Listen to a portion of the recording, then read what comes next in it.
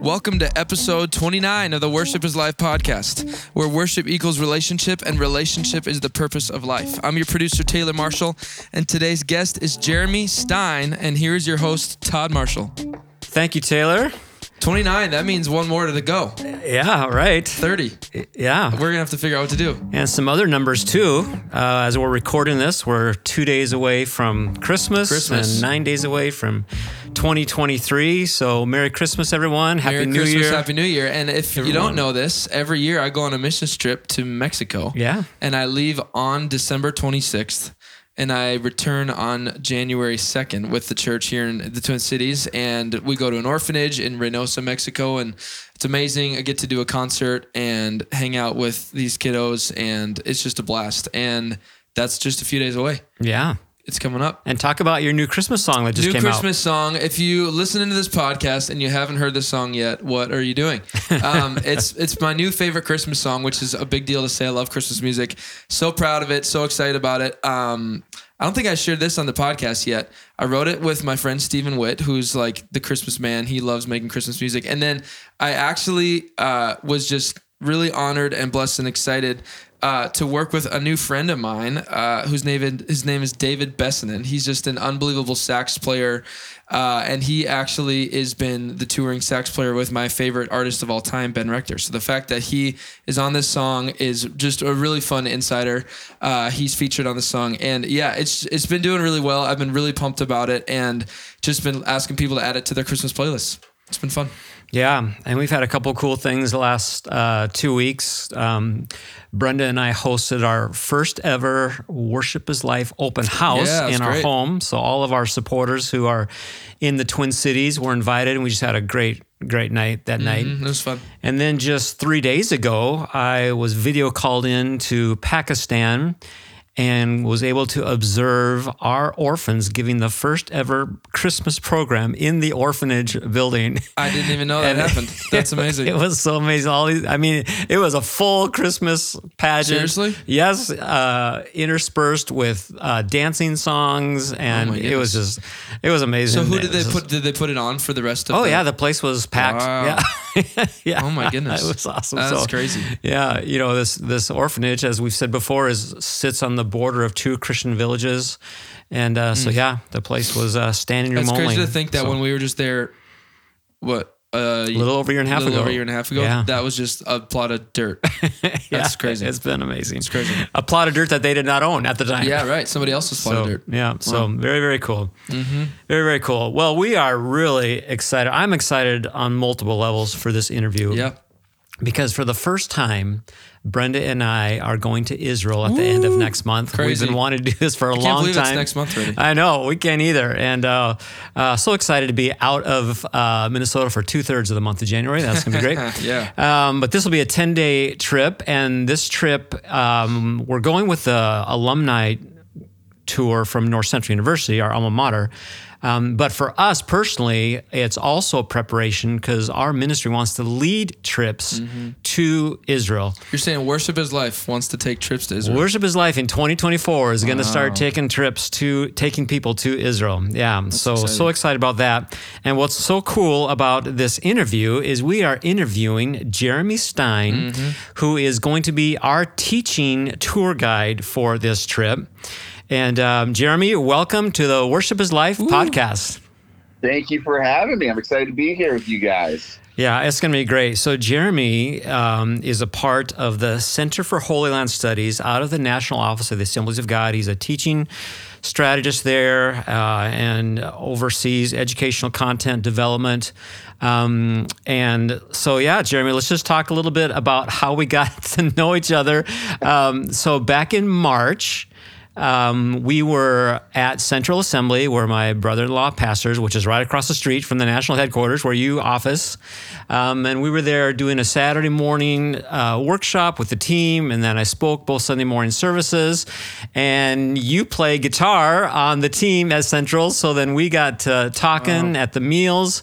And you hearing our desire for Israel, and then me discovering what you do, and all these connections. Yeah. So what was that? What was that little 2 days like connecting with us?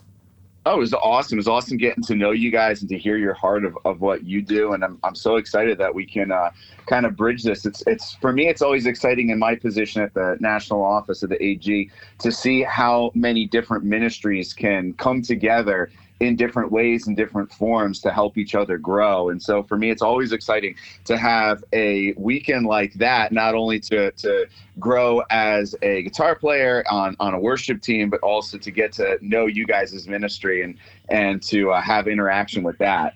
Yeah, that was such a great, just a great God moment, divine appointment. And, you know, when we originally thought of doing trips to Israel, we were going to work with a friend of ours here. But I'm just so excited to connect with you, with the Center for Holy Land Studies there, how that's connected to Central Assembly. My brother-in-law, because you and him, the pastor there, have done multiple trips together. And we're looking now at partnering on our first trip with them in 2024, where my brother-in-law would be the teaching guide and you would be the general tour guide. And so we're so excited about that. Mm-hmm. And anyone listening, just be following us and be listening up, because we'd love to have you come with us. I might have to start saving like last year for saving. That. Yeah. So instead of putting money down on a house, you can put money down on a trip to Israel. Yeah. So, and then the other thing that we found out while we were talking is that you grew up or spent many years living on Long Island where we were. And I think, did we figure out that you were probably even at our church for some of our productions when we were there? Remind me of that whole story. Oh, yeah, absolutely. I mean, I lived on Long Island for 27 years. Wow. And we were out by you for just about all your productions, every single. Oh my goodness! Isn't that crazy? That is nuts. Smaller church compared to you guys, so it was always, we would do some of our church gatherings at your church to see your productions. And they were awe-inspiring compared to anything that we could have put together. Oh, that is really cool. I don't think I knew that, Jeremy, and that's like my childhood. Yeah, that was. Because we were there 14 years, and that was from age 2 to 16 for me. So all those production years are like core memories for me. Yeah, and he was in all of them one way or another, and especially the last several years, even as young as he was, he started in the percussion section. Well, after singing in the kids choir as a 5-year-old, and then went to on drums. I think by the time you were 12, I think you were drumming for the Glory Christmas. So. I think I did those last 4 years we were there. Yep, yeah. Mm-hmm. So anyway, yeah. So Jeremy would have been observing you from afar there. So Crazy. That's amazing. That's amazing. That's just weird to picture us in the same room. I know. And who would have thought we'd all be in Minnesota? I mean, you're not, but where we are now and then doing this podcast. That's crazy. It is crazy. Yeah. So Jeremy, tell our listeners just a little bit more about yourself and your family. Yeah. I'm originally, like I said, I'm from New York, and now I'm living in Springfield, Missouri, out here with just me, my wife, and our 5 cats. Wow. I travel significantly, not just to Israel, but to the lands of the Bible as a whole. With the Center for Holy Land Studies, I lead groups to basically anywhere where the narrative of the Bible takes place, in Turkey, in Greece, in Italy, in Egypt, in Jordan, in Cyprus. What a life, man. There's a lot of Bible and a lot of land to cover. And so for example, I just finished up with River Valley Church up by you guys. And we just did Turkey, going through the footsteps of not only Paul, but also looking at the letter of Revelation to the 7 churches, going there. And this is crazy. So, Jeremy, we went to the River Valley Christmas Spectacular. Christmas we were there together, Taylor and I and Brenda. And so the pastor, Rob, and his wife came on with video greeting because they were in Turkey with you. Yes. That's awesome. So, yeah. And I mean, it's just, I love getting to be a part of this and to explore people's faith in a new way, or help them explore their faith in a new way. Because anytime you go to the land where the Bible was written, it changes how you understand the Word of God. And we have to realize that a lot of times there's nuances and things that are inside the biblical text that we don't often realize, because the ancient authors are writing to an audience that knows their world. They know the things going on. They know the geography and the places. And so for me, that gets to be a super exciting part of just ministry as a whole, of watching people's perspectives and understanding of what they're reading in the Bible change and grow. Yeah, it's so amazing.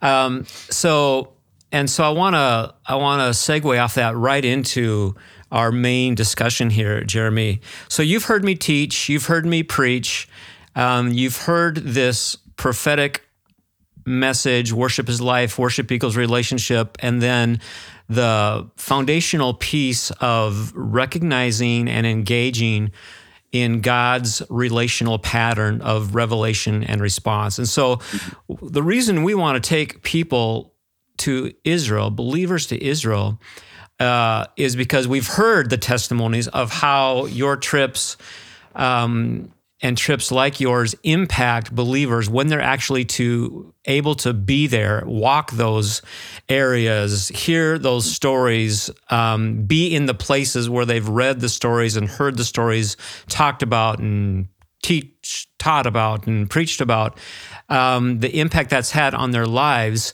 And what I want to help people see is how God's relational pattern of revelation and response is happening, was happening in all those stories and all those places. Help people just strengthen their understanding of that relational dynamic. That is the same dynamic that has been going on for all of mankind and continues today, where God is inviting us to engage with Him by looking for Him, listening for Him, and responding to Him. So, Jeremy, I'm just wondering if you could share with our listeners some of maybe the top places that rings true for you. I know you've been all over, but especially in the Israel area, when you think about that in light of those stories, in light of those places, what are some of the top few that stand out for you? I think, right off the bat, my mind always goes to when in Jerusalem at the southern steps of the temple, when we explore and we talk about Pentecost, because it's so integral into at least my identity as a Pentecostal, as somebody as a part of the Assemblies of God. It's a huge part of my own identity, but understanding the command and what has just gone about and waiting there in Jerusalem after not only just the crucifixion, the resurrection of Jesus about 40 days earlier, but also Jesus' command to them to wait until the Father reveals Himself, and then what the response is right after. We go to the place on an Israel trip that we believe is the location where it takes place. And we sit there and we read the text and we put it inside its context, but we also read Peter's statement to the audience there. And it's kind of that open-ended statement of, well, now what are you going to do about it? And that for me is always exciting, because watching the church do that right in that instant and become almost a different identity in how they worship, how they interact with God, but also how they interact with others inside their own world. And it's really the start of what births the church as we understand it and know it, as a missional-minded church. And then it comes back to our modern day of, wait a second, the same Spirit that was poured out on that day is still being poured out on mankind. And so the revelation of God has not stopped. It wasn't just in that very moment, but it's still taking place today. And so what's our response even now? How do we worship differently when we have that revelation from God? How do we interact as a church with each other, but also with the outside world, and understanding that the power that is poured out 2,000 years ago is still the power that's poured out today?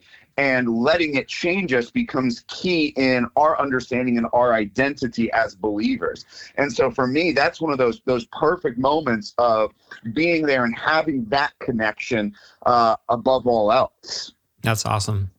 That's awesome. I can't, as you talk about it, like I'm trying to imagine in my mind, because I know I'm going to be there like in a month. It's like, oh, I can't wait. I can't wait. And in 2024, you listeners could be coming with us. That would be awesome. What's another spot or another story? I love when we're down in the south of Israel and we go to a place called Ein Avdat, which is the place where Moses is commanded to speak to the rock and water will pour forth from it. And instead he strikes the rock. And what's wrapped up in that whole story is a nuance that we don't understand in modern day because none of us are shepherds. None of us are working down in the area known as the Negev. And here God is making an attempt to reveal himself differently to Israel than he has before. And I think this is kind of the flip of the coin here, because we've seen it already where Moses has struck a rock and water came out in a different location. And God revealed himself to Israel in that way. But here God's desiring to reveal himself in a different way. But unfortunately, what Moses does is he basically steals the glory from God.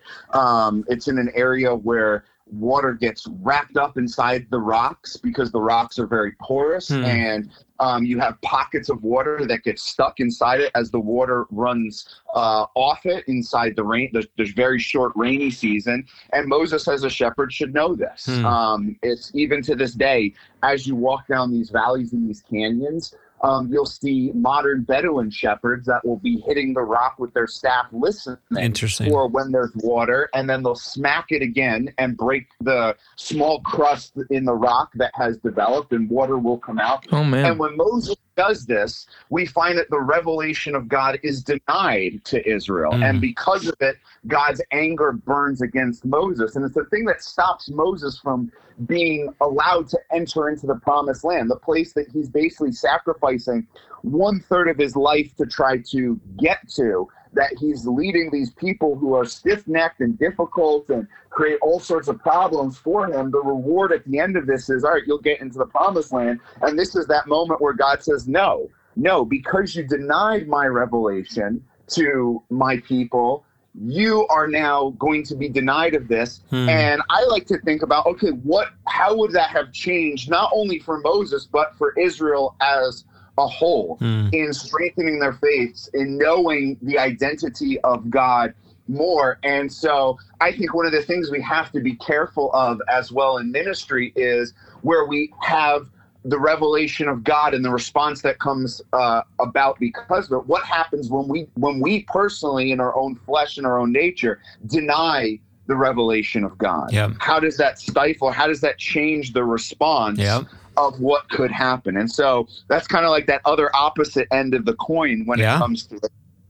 That I love going through there and talking about that, because at one level or another, sometimes we're all guilty of that. Sometimes we get in ourselves and we get in the flesh, and we don't represent how much, or we don't understand how much we represent God to others and God to our families. And sometimes we damage that reputation and we damage that revelation of God where he wants to reveal himself to others through us. We know that that's a huge part of God's plan, because even from the very beginning of calling Abraham's children, he says, the reason I'm doing this is so that you will be my example to the world. And they do a bad job at that at times. And so I think that we can all fall guilty or fall prey to that. And we have to keep that in the mindset as well. Yeah, when I talk about that dynamic, I say we can give a favorable response or we can give an unfavorable response, right? So we're going to respond one way or the other to the revelation, and whichever way we respond, God's also going to respond. He's going to respond to us. And it's interesting, as I don't know if this is the first time I've ever thought about it, as you were talking about Moses' response there, especially because you brought out the insight of he was reverting to his own understanding of what he knew. So he was going to do it his way. And it's like, okay, so it started that way, right? When God first revealed himself to Moses in the burning bush, Moses' first response was unfavorable, right? And then he came around for a favorable response. And now here we are all these decades later in that same dynamic, which again is just another sign to us how we need to stay on track, because that self-centered response can jump up at any time and bite us. And wow, yeah, that's awesome insight there about what was behind Moses taking matters into his own hand, leaning on his own understanding in that moment. Wow. Is there another one that sticks out to you? I got a quick question. Oh, yeah? I don't have a great concept of the distance between all the places, right? I've never been there. Talk to me about is Golgotha in like walking distance? Like, I mean, I know he went like the long walk there. Is that a spot that you've been before, or a place that gets visited often, or is that not a known location? I don't know anything about that. No, it's absolutely very well known. There are two places that are oftentimes claimed by believers to be the place of Golgotha as well as the burial of Jesus. They're going to take place in close proximity of one another based on just how ancient cities were set up. And there's two places. One place is what's known as the Garden Tomb, which is something that somebody came up with back in about a little bit over a century ago. And unfortunately, that one, it's a beautiful garden outside of the modern day old city that is very scenic, very picturesque, but it doesn't fit what we see inside the biblical narrative nor inside archaeology. The second place, the place called the Church of the Holy Sepulchre, which is one of the earliest churches that we have. It was built almost immediately after the legalization of Christianity by Constantine, who was the emperor who legalized Christianity inside the Roman/Byzantine Empire as it changed over. His mother, she's going to go into the land and she's going to build 3 churches, 2 of which are still standing today. And the Holy Sepulchre is based off of the earliest traditions as well as the archaeology of what took place in Jerusalem following the New Testament period. You're going to have that the tomb of Jesus was clearly venerated by early Christians up until about 136 AD. And that this time Jerusalem is going to be attacked by the Romans for the second time in 50 years.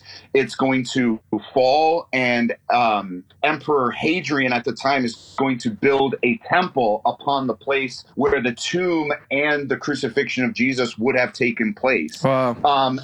Go down into the basement of the Church of the Holy Sepulchre today, you can actually see remains of that temple as well. So we have the ancient texts that are lining up with the archaeology. And so that tells us that this church, even though you can't really see it, there's a rock in there that one of the churches inside the church, because it's actually broken up into several different denominations that control the church. There's one room that has a rock of Golgotha, as they call it, but it's not going to be probably legitimate. But we do know inside eyeshot, when we're walking inside the Church of the Holy Sepulchre, that somewhere inside the confines of that church, underneath your feet maybe, is where all of this took place. And it's within maybe an 8-minute walk from where Pilate would have sentenced him. Wow. That's crazy. Wow. That is really crazy. Yeah, it's got to be nuts to just be there. It's like probably super surreal the first time you're walking through there. Oh, absolutely. Absolutely. When you're starting to put everything into perspective of just how close it is and what's actually taking place, because so often our understanding of what takes place, even during like the nativity or the death of Jesus, it's based off of traditions and modern approaches that we've seen displayed in media or something like that. That's not always on par with what we know from the text or how we understand what's going on inside the text. The idea, for example, of these massive crowds, hundreds if not thousands of people flooding the streets as Jesus is being crucified, is not how a crucifixion on that time would have taken place, especially the day after they're having the Passover Pesach meal, according to Luke's gospel. To put it frankly, most people the next morning would have been waking up a little bit later because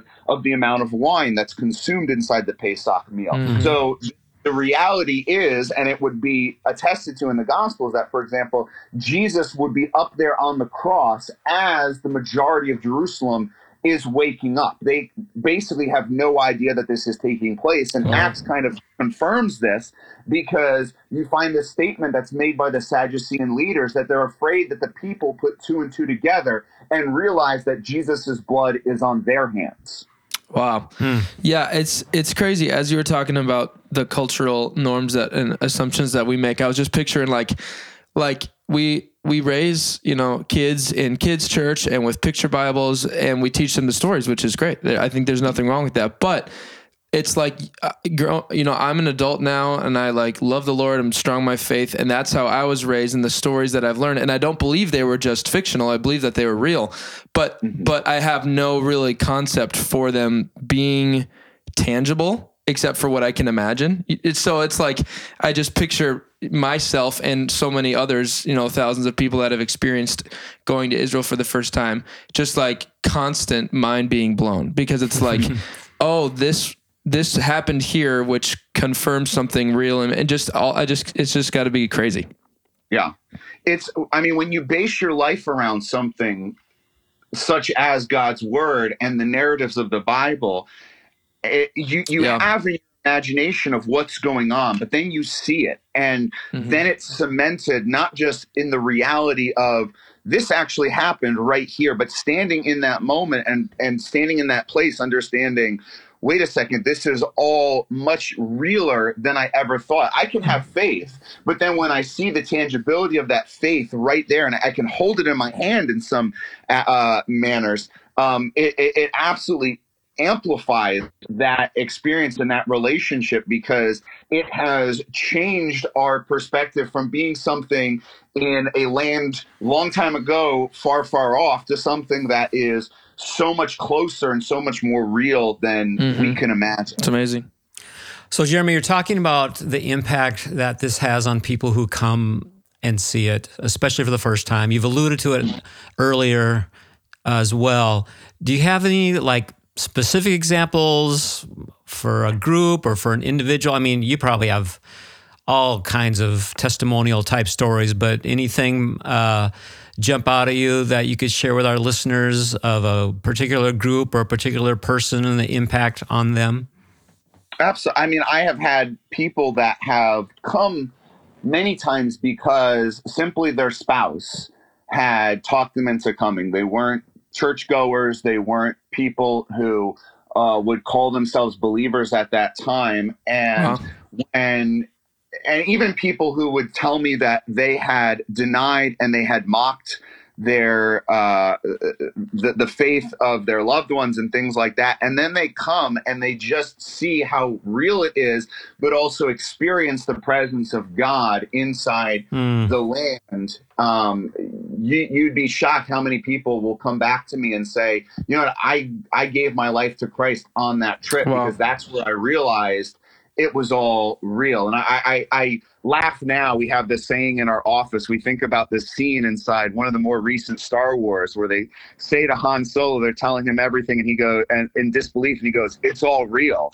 And I can't tell you how many times I have people on trips that have that type of revelation of, I thought it was just fairy tales. I thought it was just this. And then I'm standing there and I'm realizing it's all real. For example, one thing that somebody had told me is that when you talk about the storms that we hear about Jesus calming and Jesus walking on the water during it on the Sea of Galilee, and you get to the Sea of Galilee, and you see that it's just a lake. I mean, you have people that can swim across it if they're trained swimmers. It's not that difficult. And you can boat across it in a matter of less than an hour or so. And they see this and they kind of laugh and say, well, how do storms happen? And then you realize that it's the lowest freshwater body on the face of the earth. And it's in this bowl that then has the meeting point between the cool airs of the Mediterranean, the warm airs of the desert to the east, and it comes together there, gets trapped in this bowl, and makes these massive storms out of nothing. And then all of a second, they realize and they see, wait a second, these narratives these people had to have witnessed these things. They had to have gone through these things. There's no other way that they're describing these events that are taking place unless they're sitting there watching it happen. And they have those moments where it just clicks, and they say, all real. This all truly did happen. There's no other way to describe it. And so for me, it's always exciting to see and to watch those people who have those aha moments. Yeah. But then even more so, I find it even more exciting. I just had one a few weeks ago that came back with me after he got saved on a trip 4 years ago. He finally came back, and to watch how he processed this trip as opposed to his first trip was even more so exciting to me, because now his heart and his mind were ready for what God was planning on doing with the rest of his life from that point on. Wow. God met him there the first time and revealed himself to him that first time. And then now he's coming back and asking, all right, God, you revealed yourself this way so that I knew you. Now reveal yourself again so that I know your plan of what I'm supposed to do to build your kingdom. Wow. That's awesome. Man, you got a great job. You got a great I love job, it. I have a blast. No kidding. It is one of the greatest ministries I could have ever imagined to be called into. Well, how often you're based in the US. How often are you able to go on a trip? I'm usually gone about, I'd say 200 plus, as much as 270 days a year. Oh, what? Yeah, two-thirds of the year he's over there somewhere. Oh my goodness. Yeah. Yes. That is astronomically so for example, more. I just got home this week. I'll be home. This will be the longest stretch that I'm home until the summer. I'll leave January 7th. I have a trip to Egypt. I'll come back on the 17th, and then I'll leave again within a week. So do you have... With me. Yeah, wow. So do you have all your citizenships yet for all those countries over there? No, I just have a U.S. citizenship. Yeah, I imagine. Crazy. Wow. So, Jeremy, you've heard me say, and one of our passions is to help people understand that relationship with God always translates into relationship with others. And you've been alluding to that here today. Do you have any specific examples of relational impacts, person to person, within groups that have happened on tours? Do you mean like with myself or the groups themselves growing? Any relational connections impact? I see it all the time with larger churches or larger bodies that come as people don't know each other on the trip. I'll do churches that have multiple campuses, for example, that everybody will come from all different campuses and they won't really know each other. And then the trip will create a unique bond that you can't even imagine, because one of the big things that I have to tell people when they're on the trips is that you're going to try to go home and explain what you experienced on this trip to your friends and loved ones, and they're not going to be able to fully grasp it, because in order to fully grasp it, you've got to come on the trip to understand it. Yep. And so as a result, it will create a unique bond and a unique relationship between those members of the church and those members of that trip, because they've all experienced a powerful move of God and a different revelation and a different relationship now with God that others don't necessarily understand or know. And so their relationship becomes so much stronger that I can't tell you how many times I see posts of even years after the trips take place, that these groups that have gone together are meeting up in their own city or meeting up in central locations because of the friendships and the bonds that have been created. It's cool. As a result of that just experiencing that powerful move of God. And so for me, that's exciting. And I also feel like just about every trip that I go on with any church, I become a member of their church because having those deep emotional connections, those deep emotional moments. I mean, I've been doing this. I'm getting close to, since I've been doing this part-time, I've been doing this since 2015. I've been doing it full-time since 2017. Wow. And so I probably do maybe about 15 church groups a year or so. And with each one, I feel like I become a member of that because we have those connections, and it's never the same trip, no matter if the itinerary is the same, because the groups are never the same. Yep. And what the groups are going through inside their own personal lives and everything, it changes the dynamic and it helps the group be different for me. And as a result, I'm going through many of the same spiritual highs as well with them, no matter how many times I've been at that site. And so it forms that relationship as well, where when I'm home a lot of times, I'm traveling around the US, going to different churches that I've been on trips with, because that relationship is still so strong. And I feel like I'm a part of that church as well. Well, what a beautiful understanding and explanation you have of the relational side of that. That is really cool and really well put. And I mean, another huge closing pitch for people to want to come, because that's something that we all long for, connection and relationship. Yeah, we are so excited. We are so, I can't believe it's just a month away. Oh my goodness. Crazy. And I'm going to be one of those waiting here to hear about it and knowing that it'll be different until I get there. But Jeremy, thanks for being on our show today. Before we let you go, pretty much every episode, we bring on an honorary member of our podcast. I don't actually know if you know that or not, but I am aware. You're aware of this. Well, he's been looking forward to meet with you. I have him on hold here, so I'll just patch him in here. And Jeremy, you're on with Billy Bob McCall. Jeremy Stein, Billy Bob here. I am so honored to talk to you today. How are you, my friend? I am excited. I am good today. I am honored to be here with you. Oh man, I want to go where you've gone so bad. I mean, I barely get out of my own town, much less out of the country. Done a little traveling around the country, you know, but not much. But man, I would love to do it. Although, well, you know, speaking of that, let me just say that I know a thing or two about a thing or two. For example, because of the minimal little traveling I've done around the country, I do know this. I know that the foods that we eat where I live might seem a little uncommon or unusual in other parts of the country. I've learned that, and I can imagine that with all the traveling you've done, you've eaten some things that others in our country might think of as a little unusual or a little uncommon. So let's have some fun with this. I don't know if we want to call it a contest, see how far we can go. Maybe it's a contest, maybe not, but let's do a little comparing here.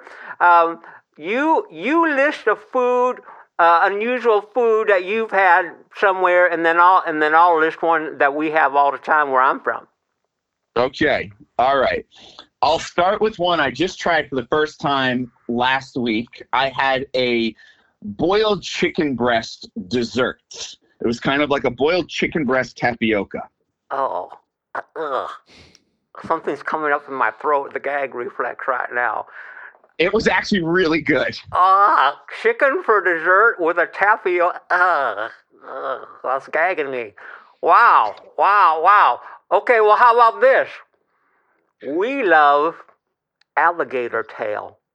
Oh, I do love me some alligator tail. What? You've had alligator tail? We do. In Missouri, you can get it right at the grocery store. Our local Hy-Vee usually has a big old gator just sitting right there in the seafood area. Goodness. Well, it's true. People know that my home grounds are kind of not too far from where you would be down the, a little further south in the hillbilly lands. But yeah, I guess I'm not shocked to hear that you've got some alligator tail up there. The funnest part, though, for us is catching it. That's the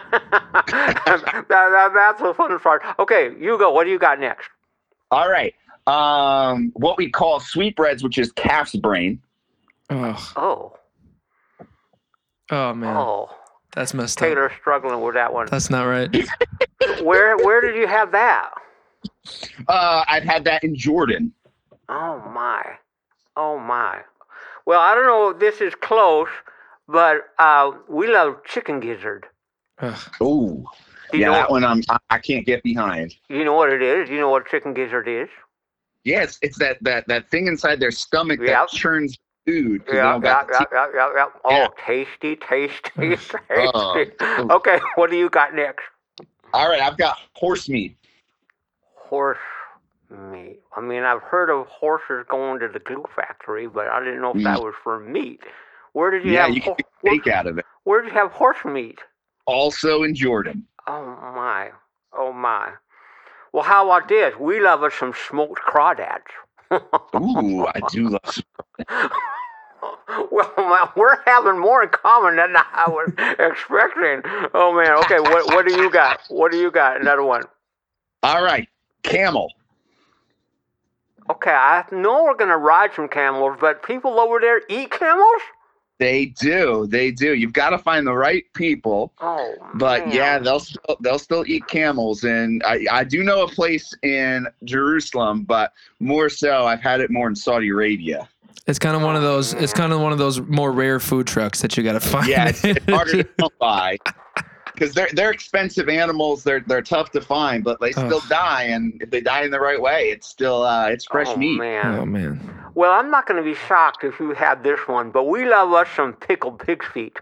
Oh, my grandmother used to make that. I hated it. Oh yeah. We can't wait. Christmas Day, pickled pig's feet. Christmas. Oh no. Oh yeah. Okay, one more for you. All right, I had just recently probably one of the nastiest things I think I know that I've tasted is a red carrot juice with peppers and like onions into it. When I smelt it, it smelled like it was a beef stew dinner. And it was absolutely disgusting. Huh. So is there something else in it?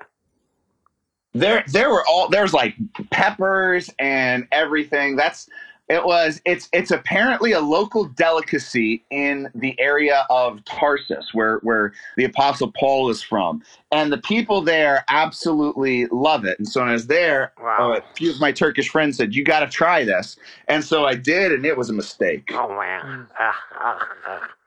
Well, I don't know if you've had this, but we love us some baked possum. Oh, no. Baked possum. Oh, yeah. Never had that. Squirrel, but no possum. Oh, yeah. And then the last thing I'll just say, that you just never know what it's going to be, but we just put it on the category of roadkill. We definitely take advantage of the roadkill situation around here where I live, no doubt. Not as much of a hunt at that time. Well, Jeremy, are you kidding me that there's alligator at your Hy-Vee? Is that a joke? No, yeah, I can send you a picture of it. I would love if you did. Yeah. I'm a big like alligator crocodile guy. Every time I'm in Florida, it's my goal to see one, but I've never had one, and I don't know if I could bring myself to either. It's good. It's rubbery, and you got to make sure you season it. You can't do that. The rubbery is like, and then camel. What is camel like? That's got to be tough. Yeah, it is a tougher. It's definitely a tougher meat. It doesn't necessarily have the couple times I've had it, it tastes different for both, just based off how it was prepared. Depends which hump you get it out of. I don't think it's out of a hump. I think it's out of the hump would not be that good because that's mostly fat, if I'm not mistaken. Yeah. But oh man. Yeah, it was. So the first time I had it, my friend didn't tell me what it was. The second time I had it, I knew what it was, and I specifically ordered it just to let's give another round of it. But yeah, it was a very tough meet. I'm just picturing Mom being with you guys in a couple weeks and like her not wanting to try any of this stuff. It's going to be great, man. I can't believe we're going. I can't wait. This has been great, Jeremy. Yeah. And I'm going to see you in a month, man. Yeah, I'm looking forward to it. Thanks so much, man. We appreciate you joining our episode here. Yeah, have a great Christmas. pleasure. Have a great New Year, and God bless you. Yep. Thanks for having me.